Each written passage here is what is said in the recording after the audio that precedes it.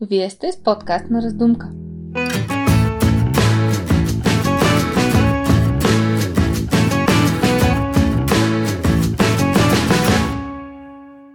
Здравейте! В подкаст на Раздумка продължаваме разговора с Дина Колева за първото самостоятелно пътуване на Бистришките баби в чужбина. Останете с нас до края, за да чуете тази забавна история.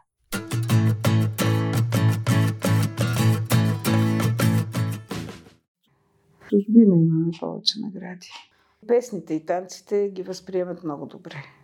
Просто хора, които отиват на фолклорно мероприятие, дали е на ансамбли, дали е на танцови състави, на песни само, те са информирани къде отиват. Има си, и като тук, само че тук, който чете афиши, има си афиши, има си интернет и пише точно с какво се занимава, примерно, еди коя си група. И този човек си прави сметка дали да си плата билет, да отида да ги гледам или просто си имам обичам друг вид музика. Така че хората, които са там, не са дошли просто да се развличат, а да видят нещо, да чуят нещо. Винаги им се обяснява много. Организаторите искат от нас преди това какви сме, защо сме и прочие.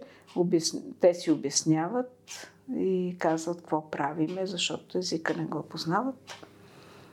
И пълна тишина. Дори имаше такъв случай, когато първото ни участие с бабите, самостоятелно, без ансамбъл. Те имаха участие доста с ансамбъла, но там е по-лесно, защото се сменяме.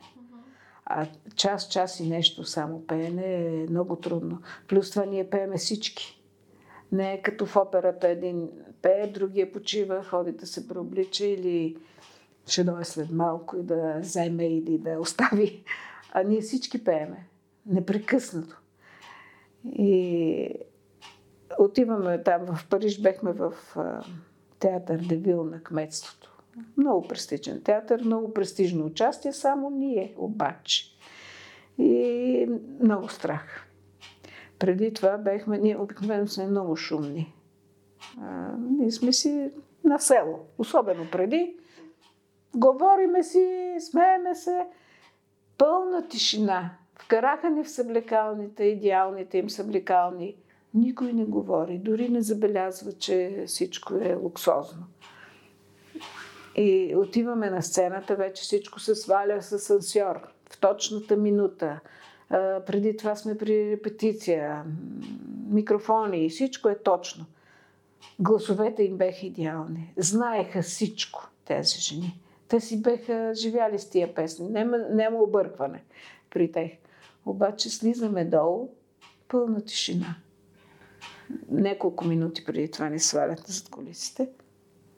Не смееш да надникнеш съответно, като тук. Я да видим има ли публика.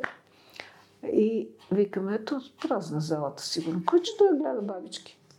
И такива сме в ниско самочувствие и оплашени от двете страни. Излиза баба Менка, една баба Менка, тя започва да пее първа. Тогава в тази програма. Излиза и аз гледам как дантелата и долу така трепери. Викам, какво става бе тази жена? Ще получи удар. А тя беше толкова печена, че...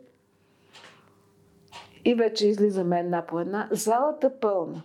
Тук нямаше хора много с очила на времето.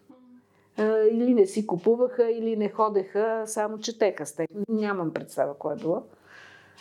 А там само очила свет, като от отражението на сцената. Пълна тишина. Ма никой не мърда. Нито шава, нито мърда, като че ли са някакви статуетки. Да. И така мина концерта, беше много хубаво, много добре ни приеха, всичко беше добре. И накрая, ама сме толкова изморени, 12 биса. Ние вече гласа е тук такъв полиран някак си стои гърлото. Изпяхме си всичко, каквото си знаеме. И журналисти ни разпитват и всеки въпроси. България е столица на Румъния, нали? Не е столица на Румъния и прочие, всеки. И за музиката питат. Има си хора, които са си музикални, които разбират, но всеки въпрос се задават. И седиме си ние с костюмите и някаква жена пита: а вие в България така ли си ходите с костюми? А баба то ние ходиме с дънки в България. Какви костюми? А тя беше 80 годишна жена. Изобщо дънките и бяха непонятни. Ние, вика, си ходиме с дънки. И странното беше, че само ние се смяхме, защото я познаваме, а тия си приеха го за нормално. Така, всеки случки.